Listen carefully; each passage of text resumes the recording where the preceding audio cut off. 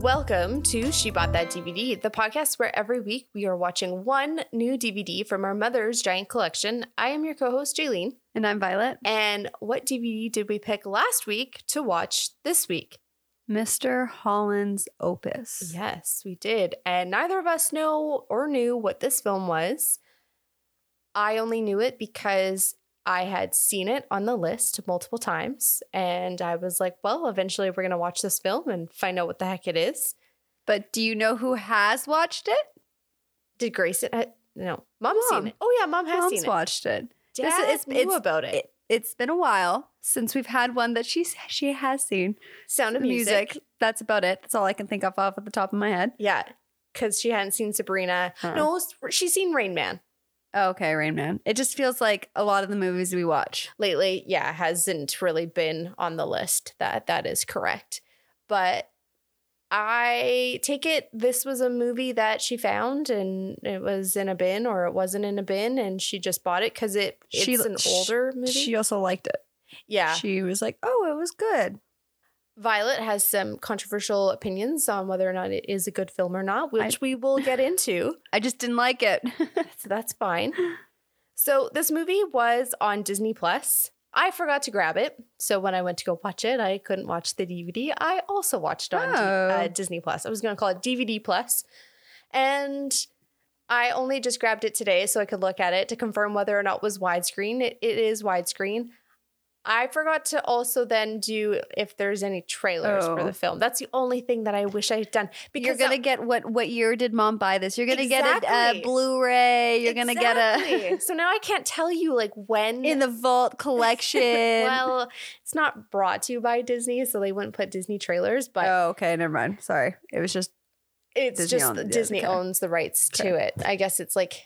a conglomerate. I don't know who else. They're a parent company of whoever. Yeah. So unfortunately, I can't tell you what trailers that is on this film, if there were any trailers, because last week on Rain Man there were no trailers. So that could be a DVD where it didn't. But I do want to comment. It is a very sturdy DVD case. It's of the time where plastic was not being cheaped out on DVD cases. It's very like firm.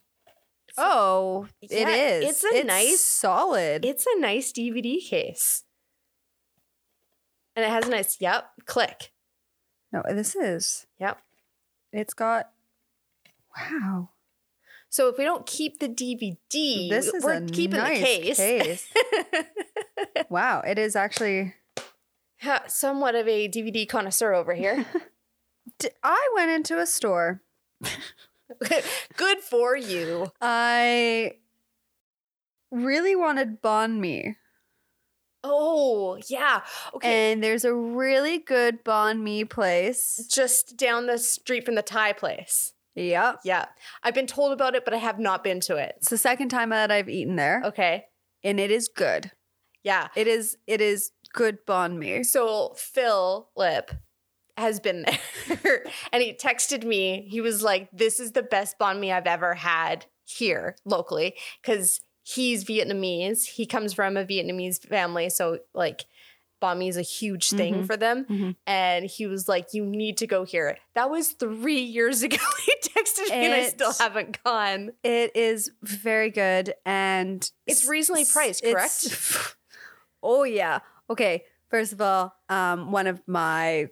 I was going to call him a coworker, but he's essentially my supervisor. He's Vietnamese as well. Okay. And he highly recommends going there. And the first time I ever had it, we had a staff meeting and he had brought it for the supervisor, like the rest of us. So I already knew it was good. We went and I'm like, I actually can tell you how much it cost because I would have gotten the email from them. And Grayson was like, what? Grayson's like, so how much do I owe you? And I was like, that cost me $16 for both the sandwiches. So cheap. Yeah. And I was like, you don't owe me anything.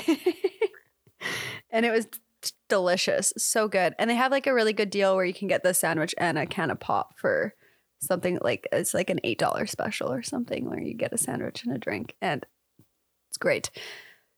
Anywho, went for banh mi and It's on a one-way, and parking is a nightmare.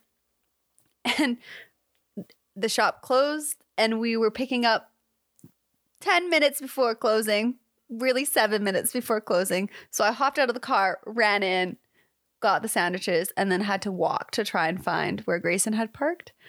And he got out of the car, and he had like met me halfway down the road or down the street. He was like, you want to go in there? And it's a store that has like used DVDs. Really? A massive DVD and Blu-ray collection. Not VV. I honestly couldn't tell you what it was called. No, like VV as in Value Village. Nope. So it's on that one-way strip. Yeah. Really? Yep. And they have like a small collection of records, and they have like a lot of I was going to say knickknacks and trinkets, but people who like they buy and sell, whether it's like collectible items, it could be trading cards, figurines, all of that. But a massive DVD collection. Okay, I gotta go because there's a DVD that I really want. Yeah, and I don't want to buy it. Yeah, firsthand. And so you don't call it firsthand, but new. There new. They also have not just movies but TV series. Oh, okay. Yeah, and they had a really small book collection, very small book collection. Well, they're not really into that. Yeah, they just kind of it was like an afterthought. Well, like I can understand, but like I think it's really hard when you're a used store and you're trying to be kind of niche, but you also have to offer to the masses. Books is one of those things where you really have to curate your collection or else it's just going to sit there. They had the ugly series, except for not the uglies. They had the pretties. Oh. They had the second three, or sorry, not the second, the next three, just not the first one. I was like, huh, okay. So what you're saying is I could go drop off the full screen version of Pride and Prejudice. You know what? Yeah. Okay. And you can hopefully find a widescreen. I know I have the widescreen one. I found it at Value Village. Oh, you did? Yeah. Okay, there you go. I spent the $5. I spent my hard $5. Thank you. On the widescreen of. I was going to call it Value Village. What movie? Pride and Prejudice. Pride and Prejudice. Yeah, but we also have somewhere to take all of our DVDs to if we so choose to. Yeah, but I was also thinking, okay, so I don't know how common this is across. Well, like I know it's common in like really big cities, but you have like the little tiny library that people can have on their property. There is a local kid who started a tiny little Blockbuster. He like created a Blockbuster looking cabinet specifically for people to take a DVD, leave a DVD. And I was like, that's kind of a cool, I could probably pick through some things where they're a bit unique, but like I don't really like we don't really care about them, that they could get slowly offloaded. Yeah. That works. So that was kind of an option. Whether or not I'm going to do that, I don't think Mom would approve quite yet. Although she did, like, she's just like, well, are you not going to get rid of them? I'm like, they're not quite ours yet. So no. There's some of them that I think we could be like, Mom, trust me. It's okay. Yeah. No one wants to watch this. It's fine. Yeah. And it is interesting too to think about like the films that we have kept that are full screen. If I ever come across them in widescreen, I would happily swap. Yeah. And just be like, yep, I do want to actually keep this film for a specific reason, but I do want, like Ray comes to mind. That's a film that the full screen did a disservice to. And you got, it was like cut. No, that was Mom. Oh, that was Mom. Who watched it on TV. Right. Okay. She watched it on TV. The issue is I watched it through Prime. Mm-hmm. So I thought I just had a different version, but no. No, what got cut was the Pride and Prejudice. Oh, that's what I have to check for the widescreen copy. The ending is different. Yeah, I got the film. Yeah. And then you got the cut out part. I got the film ending where people got mad. So then they eventually cut it out and then they put it back in the film. Anyways, go listen to that episode if you want more details on that whole situation. You can also just watch the ending on YouTube because people just post it there because, that's true. It's missing from Netflix. But back to Mr. Holland's Opus. Yep. It is this week's film, and it's about a man who wants to write an opus, which found out is kind of like a musical score of some sort. It's like a piece of music that you self-compose, and literally knew nothing about this film, except I assumed that it was about Mr. Holland. Yep. Could surmise that much from the title of the film. That is correct. I will say the picture of the front of the DVD still does not give you an inkling as to what the hell this man does, because he is surrounded by graduated caps. The problem is this film takes place over 30 years at least. Yeah, 30 years. You're correct. Because it starts like 65 and then 1995 is the final year. Yes, got it right. Yeah, my first note literally is it's filmed in the 90s, but takes place in the 60s. But I didn't expect it to jump through time as much as it did. That really it threw me off a couple times. Mm-hmm. So a little bit of background on this film. It was released January 19th, 1996. I will say that it actually had a limited release, December 29th, 1995, because when I was doing all of my entering of the data. Yeah, it said 95. It said 95. And then if you scroll down, I was like, wait, why does it say this? And I did more research, and that's kind of what it is. The budget for the film was $23 million. It grossed worldwide $106 million, and it was nominated for 1 Oscar, but it did not win. And I forgot to look at what Oscar it was. Well, now I'm curious. This film has quite a few topics brought up and themes. I hate to use the word themes because I'm actually not a very good person at identifying themes, but one of them is deaf. Like there is a child who is deaf in this film, and all actors who portrayed Cole were truly deaf. I just want to bring that up. And that fits perfectly from last week when we were talking about. Yeah. And I actually was curious about that because I was like, we were discussing this about having like representation. Should you have the actor be whatever it might be of that character, or like fit within that. So interesting. I like that. Good for them for I think that's including great that. casting for that. No, for including. I wonder if it's hard. I don't know if it's then offensive, because when deaf people speak, they speak very differently, and it has to do with the fact that they've never heard a voice, so they don't know what they are supposed to sound like, and that's why they sound different. I wonder if it would be difficult to act like that. Or if you're just kind of like mimicking what you assume. Like another reason it could be is sometimes you lose hearing over time. And so like you've gained the ability to speak because of that, but then have lost the ability to hear. So it could be that. It's hard to say. Everyone has obviously different reasons for, Yeah. And it's just similar to like blind people have different levels of blindness. Like there's obviously complete blind, and then there's people who are partially blind. Yeah. Okay. It was an Academy Award for Best Actor in a Leading Role. Was the Richard nomination. Dreyfuss. Yeah. Who did he lose to? 1995. And 96. Oh, that's correct. And I can only see. Oh. No, I think if you click on, it should lead you to. Okay, hold on. I did this last time. I can't do that. 96. Let me just scroll through the wiki. Oh, I could just Google 1996 best actor. Yeah, I tried. It was a nightmare last time. Nicolas Cage. Leaving Las Vegas. Nick Cage wins. I did not know. 96. I have. Oh. Did he win? Actor in a leading role. Nicolas Cage, Leaving Las Vegas. Nope, that was 95. Oh, yeah. Oh, weird. Why does Wiki has this written very oddly? You're right. Yes. Yep.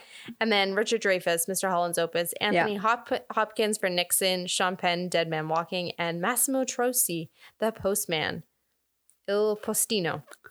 Yes. Sorry. 96 on this one says Jeffrey Rush, who was in The Shining.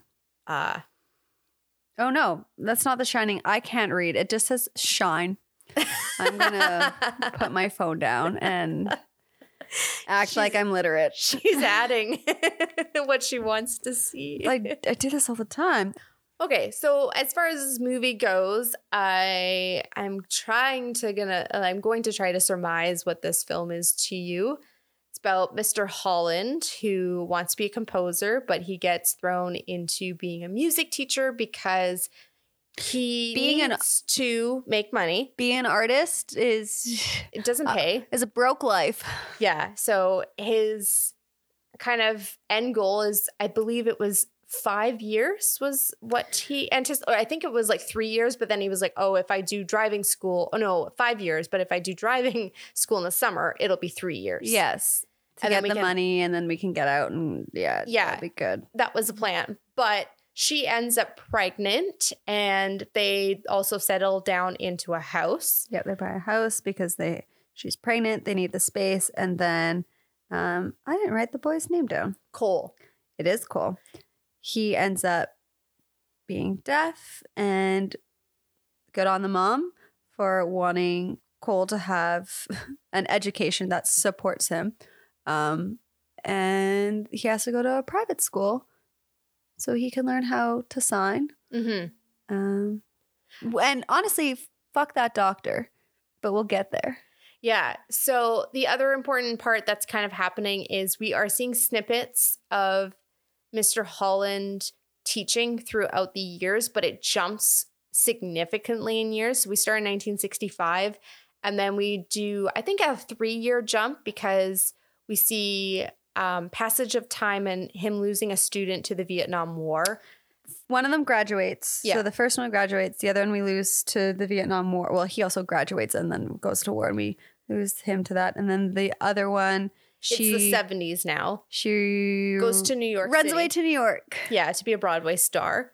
And then we don't really make another connection with any other students. We don't. And around this time, you're seeing conflict between Cole and Mr. Holland. And Mr. Cole growing, like you see Cole growing up over the years as well. I would hope so.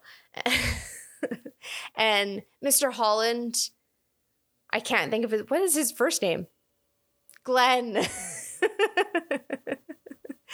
Glenn doesn't spend a lot of time and develop a relationship with Cole. And I think, it's because he's disappointing to him. This man who loves, lives, breathes music does not get to share this passion with his son, which we will further discuss why this is very frustrating because of a fucking lesson that he put on.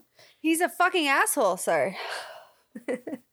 And Cole basically eventually calls him out, and he it takes him like 20 years. No, it takes him 18 years because it's his 18th birthday or whatever. To finally accept his son? I know. And he puts on a concert for his kid. And sorry, his redemption arc was weak. We can also dive further into that later. And eventually there's a lot of conflict within the school about budget cuts. Like you see this over time happening where we have to make budget cuts. How are we going to save the program? And so they're making alternative ideas in order to generate money and income for the school. One of them being the band, the other one being a play. That's how the Broadway person gets involved. And then finally, when it's 1995, the principal basically lets all of the art and music people go because the program's been cut, which we will absolutely discuss about. And the finale of the film is the students all coming back together, putting on a performance for him, and the end. What would you like to talk about first? That he thought he had free time with being a teacher.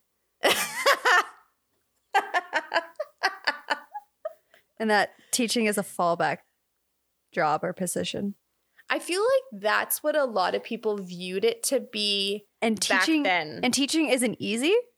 What?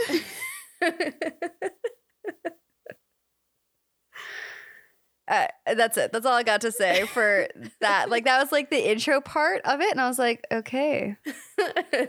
I've just been assaulted. Not assaulted, insulted. Well, and like, he sucks at his job. Like, he how do you end up being a teacher for what? Like, he just he came from band, like a band, and like, did he just walk off the street and was like, y'all need a music teacher? Yeah, like, you talk to you do music, you can come work in a classroom. And I was like, man, you didn't learn any class management, you didn't learn any connecting with the students and teaching them what they want to learn, or like making it interesting and engaging. It was, I mean, he gets there. Eventually he figures it out, which is fine. But I was like, wow, anyone can just apparently teach. Yeah, I didn't like him as a teacher, and I still didn't like him at the end. Unfortunately, I didn't feel as though, as you said, like, his redemption arc is so weak. But I think my biggest criticism for this film that's going to keep coming up is they brought in so many ideas and so many characters and so many things that it never got closure. But you also never felt connected. Because there was so much being brought into this film that was only 2 hours long. And the person that you were following around or spending the most time with was just an asshole. And I was like, I don't really care for the way that you're treating other people. Yeah. I'm not invested. You keep living your life the way you do, but like, just be a little bit more kind and respectful. Like, and yes, he did show kindness and respect to some of his students, but then those students would graduate and be gone. And then you're like, oh, we have someone, like, new storyline, new story arc of a new child, a new youth, adolescent that we're following through high school.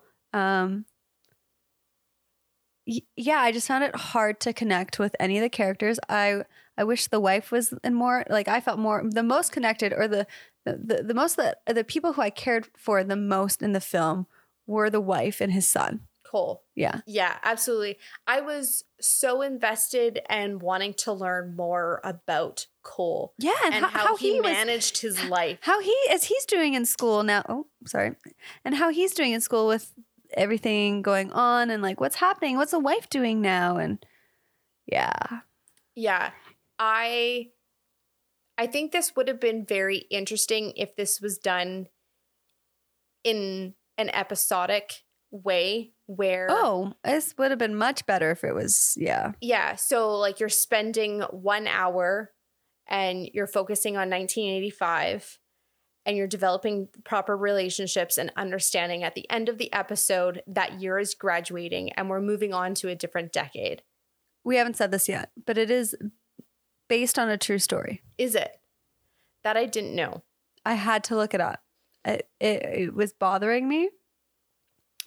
And I'm going to confirm this again. But Mr. Holland's Opus, the movie's premise is based on a true story of how musician Glenn Holland takes a job as a music teacher at a high school to earn a steady paycheck and have more free time to work on writing his music. And I'm sure this teacher turned into, obviously, someone great. Or like, when we get to the end of the film, we have this very... See, I just didn't like Mr. Holland. So I have trouble saying this. But you always have that one teacher that you're like, wow, you were great. You changed so many lives. You helped so many kids. And then they go into retirement and you have a party for them. And it's like this really, really heart-filled celebration of them. I didn't feel like he deserved it. And I didn't care an ounce. And like, it was lovely what they did for him. Like, they brought back one of the first students that we meet that he works with, and they play the song that he has written, composed for like the very first time it's played, and like this older woman, this ex-student of his, is part of the band to play it, like, and everyone is so happy and so cheery, and I was like, I'm not feeling that. Like, you're supposed to have that Hollywood gusto, like, this is so, and I was kind of like, oh. I'm like, oh, it's almost over. Thank goodness.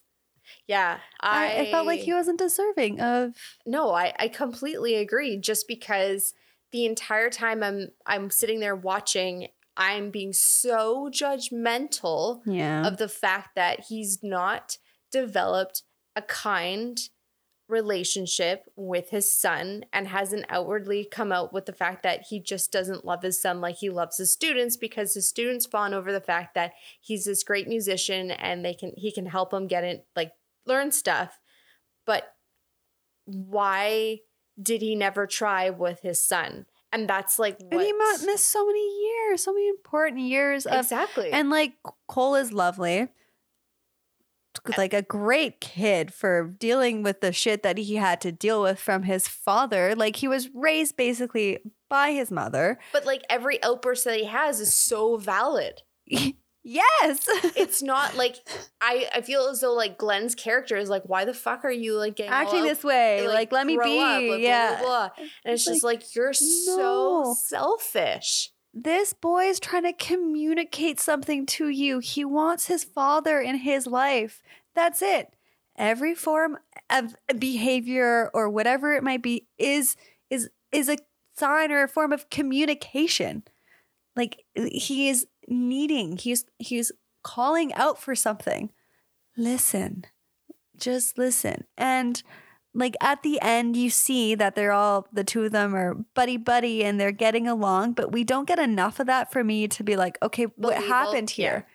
This is like the redemption arc. Like, what actually happened here? Because I don't believe it. And good on Cole for forgiving his dad. Like, maybe they finally went outside back and tossed the ball around and played catch together. I don't know. Yeah. So like, I think what they had thought was enough was him putting on the concert and then Cole sitting on the speaker. And I disagreed with that. Like, because that was for Mr. Holland. That was for Glenn. That wasn't for Cole. No, but that's what I'm saying. Like, I feel as though what we should have seen after that was something that Cole likes and Miss Cole is interested in. He decided to partake in that, whether that be the car that he was working on. Like, I really didn't enjoy this film. You don't say. Which is why I like stopped at the last little bit of the film, because I was like, I can't handle any more of this. I don't care. So would you say that there were any other storylines in this film that you wish that they would explore deeper? Okay, every time he was alone with a student, I was a little uncomfortable. I was like, oh God, is this what this movie's going to be like? Like, are we watching The Reader again? I know. I was just uncomfortable. And I was like, no, okay, he's actually wanting them to learn music. And then we do get to the final girl. And I was like, okay, finally it's happened. I've sat this entire movie waiting for one of his students to make a move on him, or for him to make a move on one of his students. And then it happened, and I was like, yeah, I wasn't wrong. Oh, I was like, you wanted it? No, I just like, it had this, the entire time he was alone with a student, it just had this air about it that made me feel so uncomfortable. Yeah, but I guess like I understand too why it was kind of going in that direction too, like, because it was everything he ever wanted, and he basically got into a life where he was like, this isn't actually what I wanted, which frustrates me more that he chose someone who didn't like the same things that he did, or wasn't like 100% supportive. And like, this is where it gets dicey, because like, obviously, like, you have... Oh, like, are you talking about his wife? Yes. Okay. Like, she's like, the relationship is like... I wrote a note. I feel no connection between the two of them in this relationship. What is going on? Like, there's nothing between them. Even from the beginning, when they're like supposed to be all lovey-dovey, and there was nothing. Yeah. So I I feel as though it's like one of those relationships where they are just agreeing to never leave each other. And then all of a sudden he gets stuck with this deaf child and he's like, now I can't leave her because, but at this point I'm just like, oh my God, she'd be better off without you. Like she could find someone. So many people. I know. And like, that's like a huge dialogue on the fact that like a lot of people stay with people that they shouldn't stay with just because it's comfortable or they feel bad, but you're ruining the other person's life for this. And your own, like you're not happy either. Like it's just no one's happy. Like that was another like not brought up topic in the film that I saw. But right and everything was fine in the end. It was great. And he bullshit. Yeah, it was a really hard movie to watch. But I watched every minute of it. I actually didn't go on my phone. I sat. Good for you. And I watched. I didn't make a friendship bracelet on this one. I did on Rain Man. I brought out the good old embroidery thread and I was sitting there. It was like, because I've seen it before, I made a friendship bracelet this week too. I was like, I need to do something with my hands. And my finger really hurts. And it was... Oh, did you do GIMP or did you do... No, with the embroidery thread? Yeah, I did a little... Chevron or an angle? An angle. Oh, okay. I love doing the angles. Those are so much easier. I just wish I had a clipboard. I tied it to my water bottle. Gotcha. But it hurt my fingers. I really want to make another one, but I want to do a zigzag. Like go down on one and go down so badly. That's my next step, but I'm not inspired by any colors just yet. Well, do you have embroidery thread? Or? At the pool. Oh, the pool. Okay, gotcha.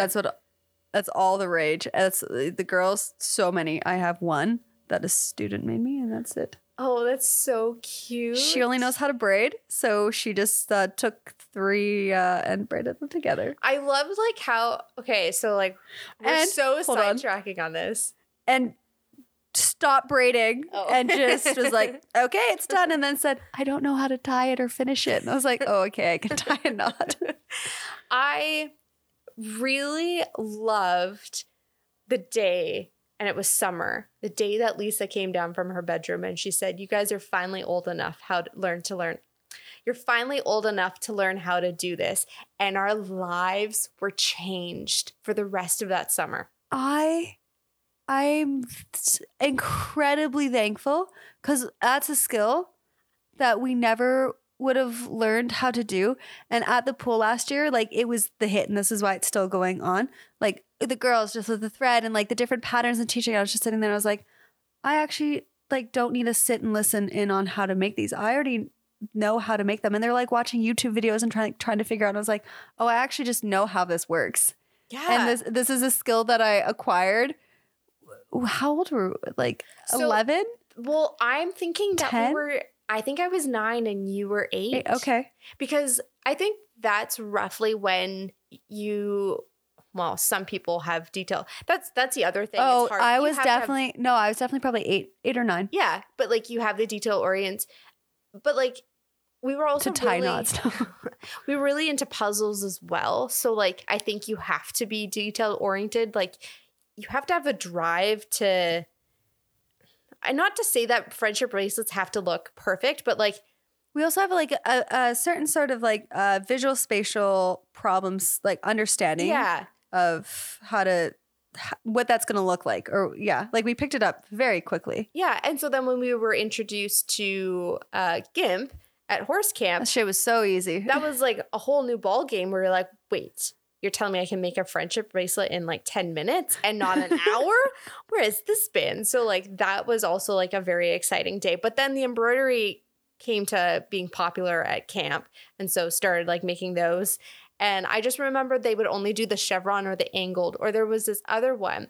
But the fun thing about like when we went to camp was part of it also predated cell phones. So the camp counselors, go home on the weekend, would get a printout of like a cool little bracelet. I do remember, and then bring it back to Yeah. So I learned one new pattern while I was there. And so that's the one that I was like slowly working on last week, where you have 10 different colors and it's all like scattered, but you're doing threads together and then you're working forwards and backwards. It's really like cool looking. There's one someone at the pool, they do, it's called like a leaf pattern. Oh, okay. And it's not like a chevron, but it's slightly similar, but it rounds really nicely into. Yeah. That one's very pretty. I looked at it and I was like, oh, I think I could figure this out, or like it makes sense. But it has too many threads to deal with. I like to stick to, honestly, no more than like 6. Yeah. So also, like, the biggest shout out to Lisa. She had this amazing friendship bracelet book. And so Debbie felt really bad because it was Lisa's. She went and photocopied. And so when I brought it to my place, because I was like, oh, I think if I do the flower one, I can't remember how to do the flower one. I can look it up. Do you have it still? Yeah, it's in the drawer right there. No way. Yeah. So when I brought it, Brain's like, what is this? And I was like, you have no idea. This is the Holy Bible for like the last 10 years. No, but where did she photocopy that? Like Office Depot. Nice. Yeah. Honestly, lovely family. I'm so thankful. So thankful for them. But it's just like that became like our Holy Bible anytime like you wanted to learn something new. And I was like, yeah, I bet this like book is from the 80s. Well, when we were at Debbie's, we no TV. No, I know. And so like keeping ourselves occupied was like colored, we puzzled, we friendship bracelet, play cards, Cat's Cradle, but like the different designs that you can do with Cat's Cradle. Yeah. I remember always taking that book out from the library because there was visuals and I couldn't read. Still can, apparently. No, it just, we were always doing something that wasn't sitting in front of like a screen. Yeah. And so I'm excited for the day where I get to teach Ava how to do this. What are you thinking? I used to sit with a calculator. Oh God. And just like, how many times can I hit -1 until mom's going to come and pick us up? Oh gosh. I remember that, and then learning how to like write things and then obviously like hello and flipping it over. And Good for you. And like trying to figure out how the memory button worked. And then there would be like, can't figure and then there's like an M with like the sign. And you're like, I was like, Debbie, how do I clear it? I don't understand. Now I have this M and I don't want it here. I just want my numbers and not this. And she's like, it doesn't do it. It doesn't affect anything as long as you don't hit the other M. And I was like, Or it was a solar powered calculator. And then like seeing how you can dim the numbers by Man, I hung out with this calculator multiple times. I do remember that. But what I was going to say is I can't wait for the day to teach Ava how to make friendship bracelets. But she is a kid who easily gives up when she can't figure something out. Because me and Mackenzie were sitting there on Christmas Day because Grandma had gifted Ava a spiral thing. And Mackenzie and I were so excited and trying to teach Ava, and she would get stuck and just throw the pen. And I was like, oh boy, like I don't know what to do. And like Mackenzie's just like, come on, Ava, like it's not that hard. She's like, it is hard. It is hard, but learning takes time. Oh, and she just immediately gives up. Learning takes time. I know, but like, and find an example of something that she took time to learn is one of the best ways. I mean, maybe she also just doesn't like it. That's fair, but yeah, I can see that being. And it is hard. And anytime you are with her, or I mean, obviously her mom's with her all the time. If anyone's learning something new around her and get frustrated, you have to model the behavior of getting past that. Yeah. So that she can see you don't grow and you don't learn until you've been challenged. Like, yeah. Nothing, very few new things are just second nature. Well, the reason why I think friendship bracelets will take about 3 more years before introducing that to her, but I think she actually has the tenacity to do it, is because she's caught on to the rubber band bracelets really easily. Okay. But it's less to manage. Embroidery is heavily management. What about management? Can she braid? I don't know. I don't do many arts and crafts with her. Start with braiding. Yeah. Start with Mackenzie braiding. can't braid, so probably Avocado can't. Probably braid. Yeah. Start with that and then gimp. Yeah, see, that's what I was first, and then embroidery thread. Just because like it's thicker and like it's a bit more like tactile, whereas the embroidery thread is so fine and finicky at times. Okay, so we learned a lot of like arts and crafts growing up. This kind of actually segues like perfectly into my question that I have. Why is it always art and music that is the first thing to be cut from schools due to budget? When we look at history for humans, art and music play a huge part of our lives. This storyline that they decided to bring up at the end was the nail in the coffin, where I was like, are you fucking kidding me? We're not going to, like, he just kind of cutesy, like, fights it. And then he retires. He just lays down and gives up and retires. He's like, oh, okay, this isn't a battle that I'm going to fight. And I was like, but PE's going to stay. Gym classes stay. And I mean, he does make a good comment or a good point. And he said, if you're going to take art away from them, then the kids are not going to have anything to write about. And I was like, yeah. I disagree with arts being eliminated from the school, like music being eliminated completely. Really, really sad to see. I don't think they should. Math is great. Reading and writing are great skills to have. But I feel like I acquired a lot of my ability to read and write much later in life. And I mean like university. Yeah, I became a better writer in university because I understood my process of how do I flesh out my ideas? Okay, this is how I problem solve in order to get into that. Okay, well, guess what? Art and music teaches you how to problem solve. Yes. I know math does too, but not in a visual way. My problem with writing specifically was mine is your dyslexia. That's not, whatever you have, or dysgraphia or whatever it might be. You really only wrote in English class, maybe socials, but socials not too much.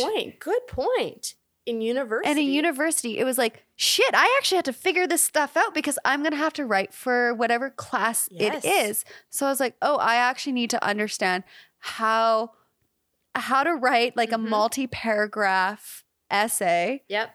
And like what needs to be included in each section of like each paragraph.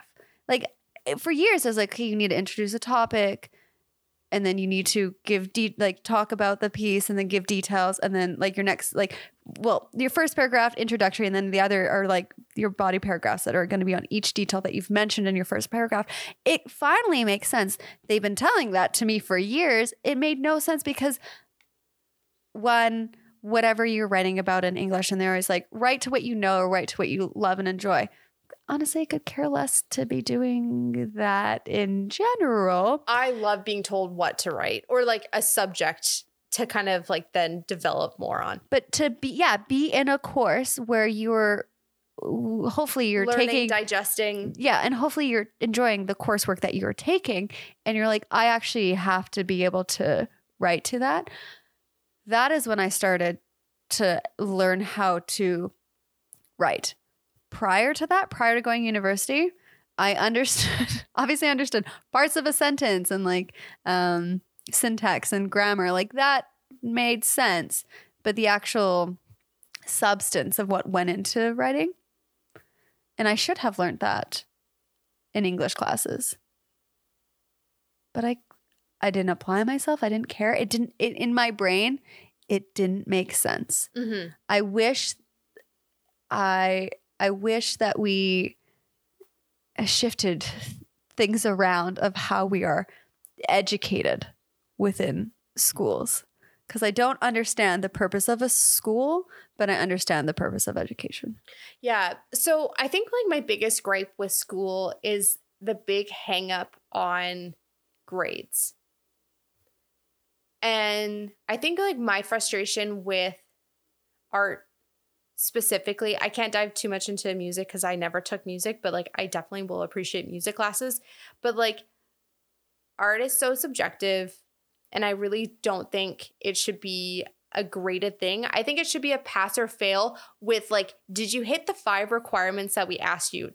Did you use this type of medium? Did you use this kind of blah, blah, blah? Like those are your 5 outlines. Yeah, I will say if you're being taught a specific technique though, like there is a very, like there's a specific way of how that technique is done. I think that has more of a yes or no, did you get it or did you not? But it's okay to say, try again. But like not quite yet. But like as teenagers, people walk away from taking art because they quote unquote think that they're not good enough.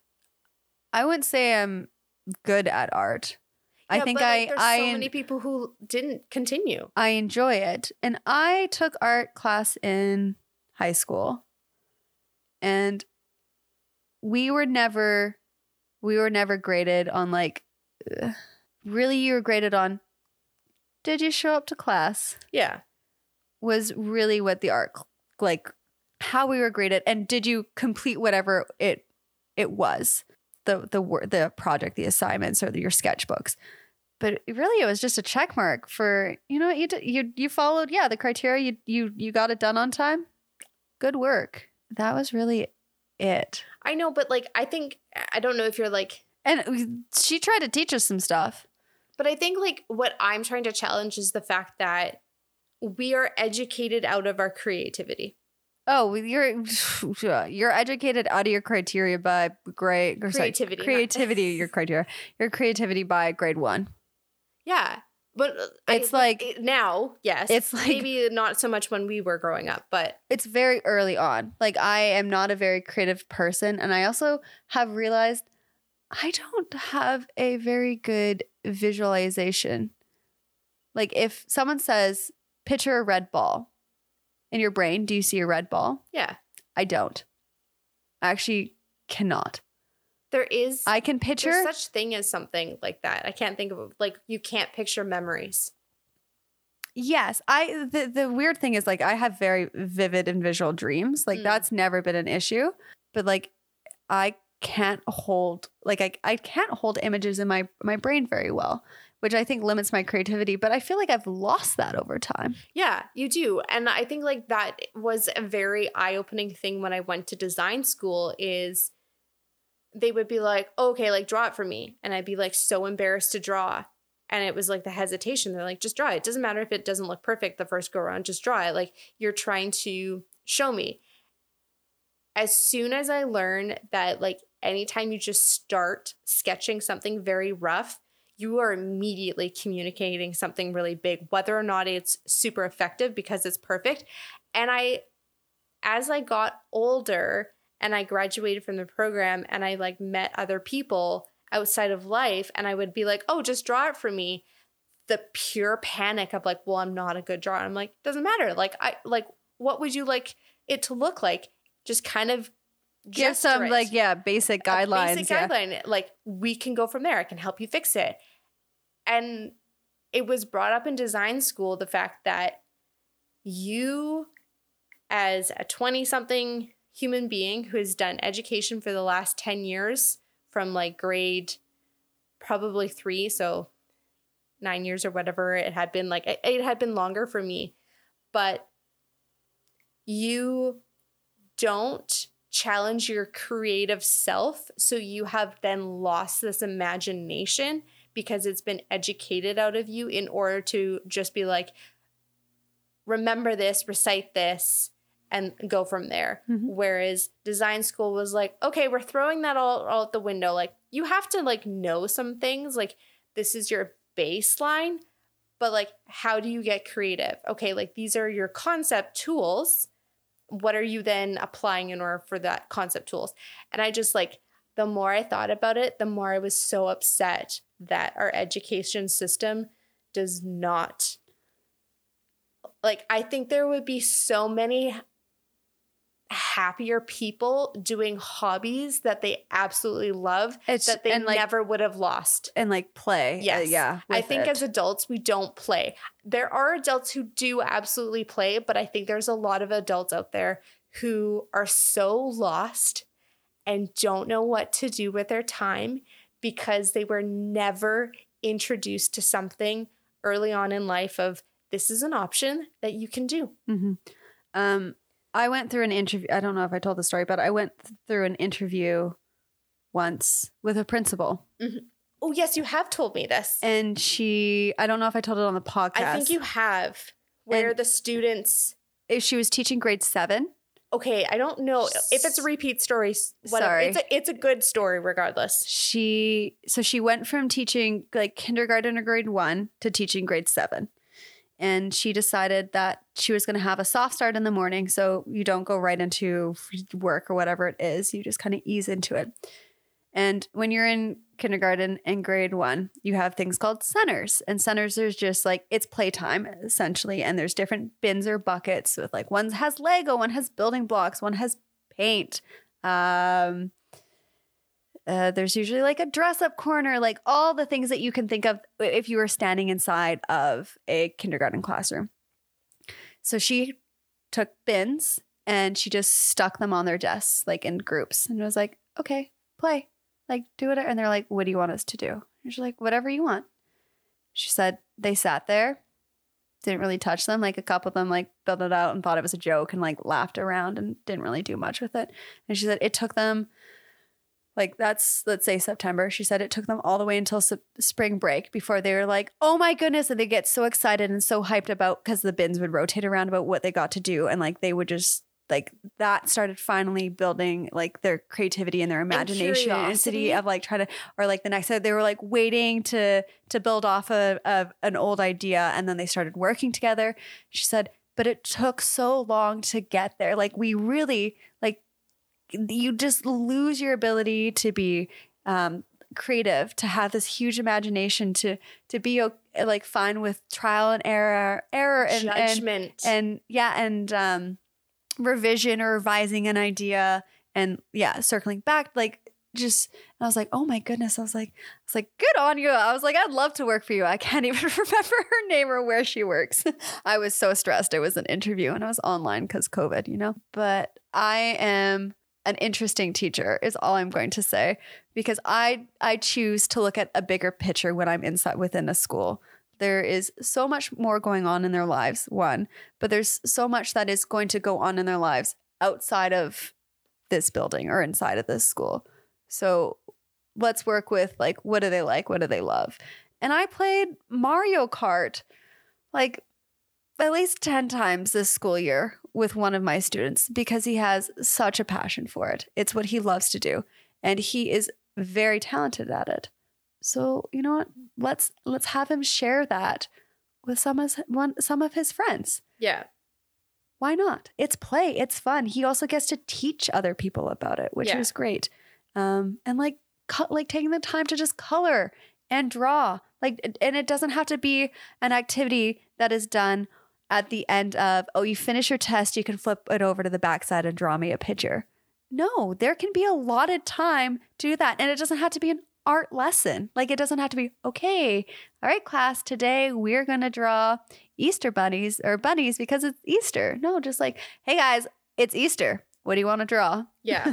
No, I think that's like paint or whatever it is. And there's so many other forms of art like drama and music and dance and but there's art immersion schools. There's fine art schools for that, like art is so important. People Mr. Holland, yes, I understand he was a struggling artist, so that's why he went to school, because of his stable income, and being an artist is not always the easiest thing to do, but it doesn't have to define your life. No, it doesn't. It can just be something that you do for joy and for a nice moment to yourself.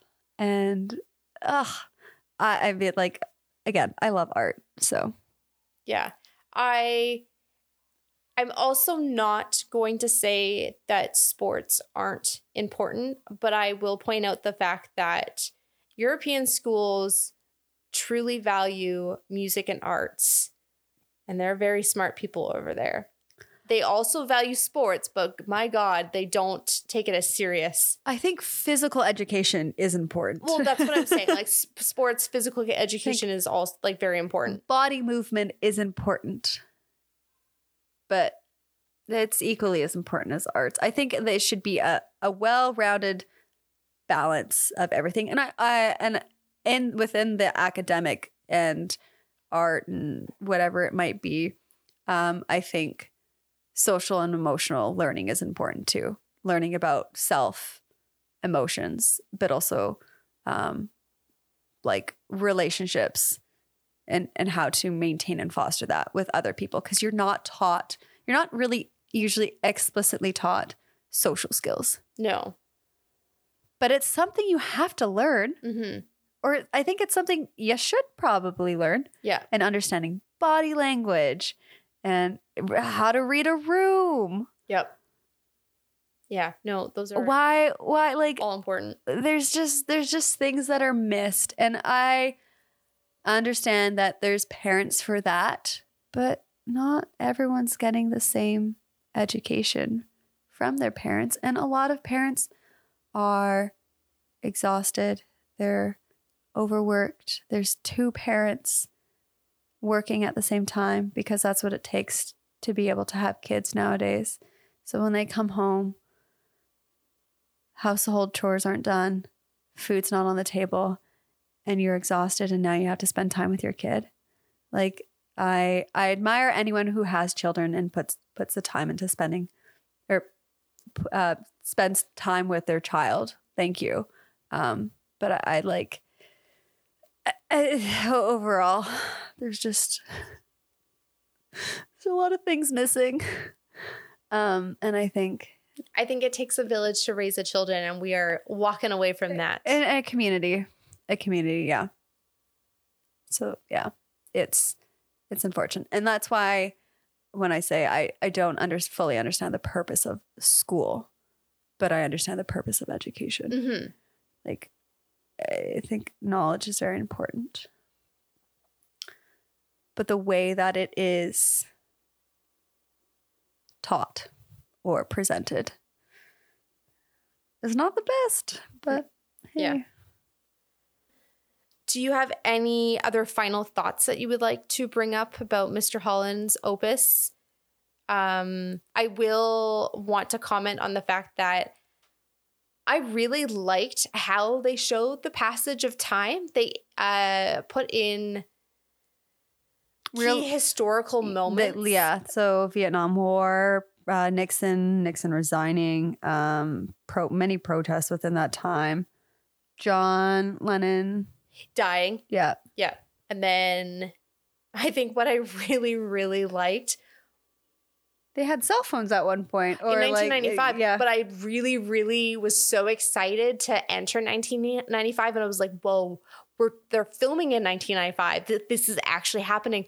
And you had the goth children. I was actually excited to see like what kind of music he would be teaching. And then like the program gets kind of was like, so I don't get to listen to 1995 grunge rock. Like that was all the rage back then. This is kind of disappointing. But other than that, like I thought just the way that they had shown passage of time was a very, very unique way of doing it, because they could have done all of a sudden like 1995, like little subtitles. They never put a date or a year or anything. But hey, they were smoking inside in the beginning, and I was like, oh man, wow.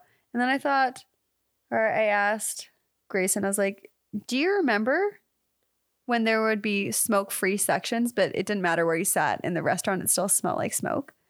And he said no. And I was like, oh, okay.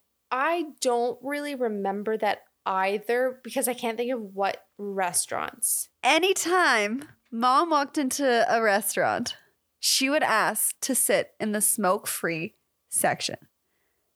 And like that was the first thing. I remember her That's the first thing whatever. She walked up to like table for 4. Oh, can we sit in the smoke-free section? So and then we'd sit with a sign that said whatever, no smoking. And then you would like look over across the restaurant. And the one that I remember in my like vivid memory of it is the 50s restaurant. Oh, okay. Because it was like the only restaurant that we went to a lot was Boston Pizza. Yes. Did they have? I don't think so. We'll have to ask when we go in the house. Yeah, they would know. But yeah, you're right. The 50s diner. Yeah. Which I don't know if that's still around. I don't think that area is there because they're probably converting into high-rise condos. No, that area, that shopping strip mall. Yeah, is still there. Oh, okay. I believe. Yeah, I totally forgot about that. Yep. That's such a like we were very young at that point because smoking then got banned, I would say pretty quickly after that. I'd say like 2000s. I don't know what year it is and I don't know where it's at because I know you can't smoke in your vehicle with someone underage. Yeah, but like I remember we were in high school where like we had gone over to the new school when students or like people can't smoke within 150 meters of doorways or 150 feet or 15 feet or whatever it is. It's like 10.5 meters. Oh, I thought, okay. I got the numbers I don't know. I think it's 10.5. I stare at the signs all the time because it's like schools, community centers, like there's built like specific buildings that you can't. Yeah, smoke in front of. And I remember, and I think it was like 2006, 2007, like that was the big thing. And so then all of a sudden, like all the students who did smoke had to like walk off like property in order to go do it, which I think they wanted to do anyways because they were underage smoking. Okay, let's jump into ratings. What is your story rating? I gave it a 1 out of 5. Oh, I didn't like it. Okay. I gave it a 2. I said the ending was too Hollywood for me. It didn't challenge the art that should stay in school. And then that you introduced so many storylines, topics that didn't get concluded. I also want to counter with this movie is about telling a life story. And there are always going to be stories and topics that get introduced into your own life that are never going to have a clean, rounded ending. So as much as I'm challenging that, I also understand the point of like, life, this movie could be imitating art and that's what it is, but I'm giving it a 2 because I really liked Cole as a character and we didn't talk about her, but the girl who goes to Broadway, oh my god, her voice. I was gonna mention that in the music. Okay, so the music, I gave it a 3 out of 5.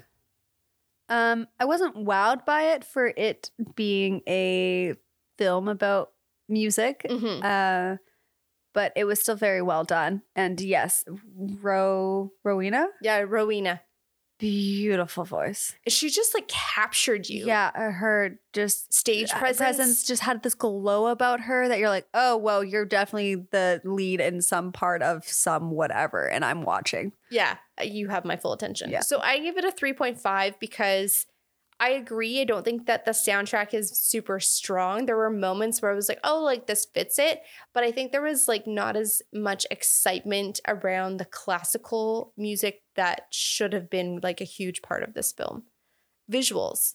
I get a 3 out of 5. I really liked how they marked the passage of time, or they showed it, whether it be like the cars, the way that people were dressing. It made it clear without them needing to put a date. So I did enjoy that. But there was nothing about it that really wowed me. I gave it a 3.5, but basically the exact same reasons that you have discussed. I loved the school. I loved the music room. I thought that was so beautiful. And the outside of their house was just like, it really reminds me of the architecture of our grandma's house. So I was like, this is so beautiful. What is your overall score? My overall score is 4.7 out of 10. Okay. I'm a 6 out of 10. IMDb has it at a 7.3. So you're very much under what the general population has to say about this. I'm slightly under. I didn't read any reviews, and I probably should have, just because I knew that you were going to be lower. But I guess people do really like this film, and it has sentimental reasons, is what I would say. There's not many people that I know who would know about this film, so they haven't been watching it recently. It is on Disney Plus, so maybe it has a bit of a revival. Who really knows? So the big question this week is, do we keep this DVD? I think the shocking answer will be no. I have to stop saying shocking because it's not shocking. It's going to be a no, correct? It is a no. I want to keep the DVD case. Yeah, I'm fine with swapping it out for anything. Yeah, sounds good. Hell, I might even take it to put a Nancy Drew in. Okay, so we are going to pick next week's DVD. It's time to bid adieu to Mr. Holland's Opus. Are you ready for something new? I am, please. I think we're going to change it up, and I'm just going to tell you what the movie is. Sounds good. We are watching Atonement. Sounds familiar, but I actually don't know what it's about or who's in it or nothing. Couldn't even picture the cover. Okay, so I know Keira Knightley is in this film, which is quite exciting because this is our third Keira Knightley film, which now is in the running competition of most Meryl Streep films, like the most reoccurring actress that we have had. Because Meryl Streep, we've had 3. Okay. Yeah. So we're watching Atonement. It does not look like it's on any streaming platform, so we will have to watch the DVD copy, which is totally fine. We are going to end the episode there. Thank you so much for downloading and listening to this week's episode. If you would like to follow us along, hit the follow or subscribe button. If you'd like to follow us on any of our socials, those are linked in the show notes below. Until then, have a really great week.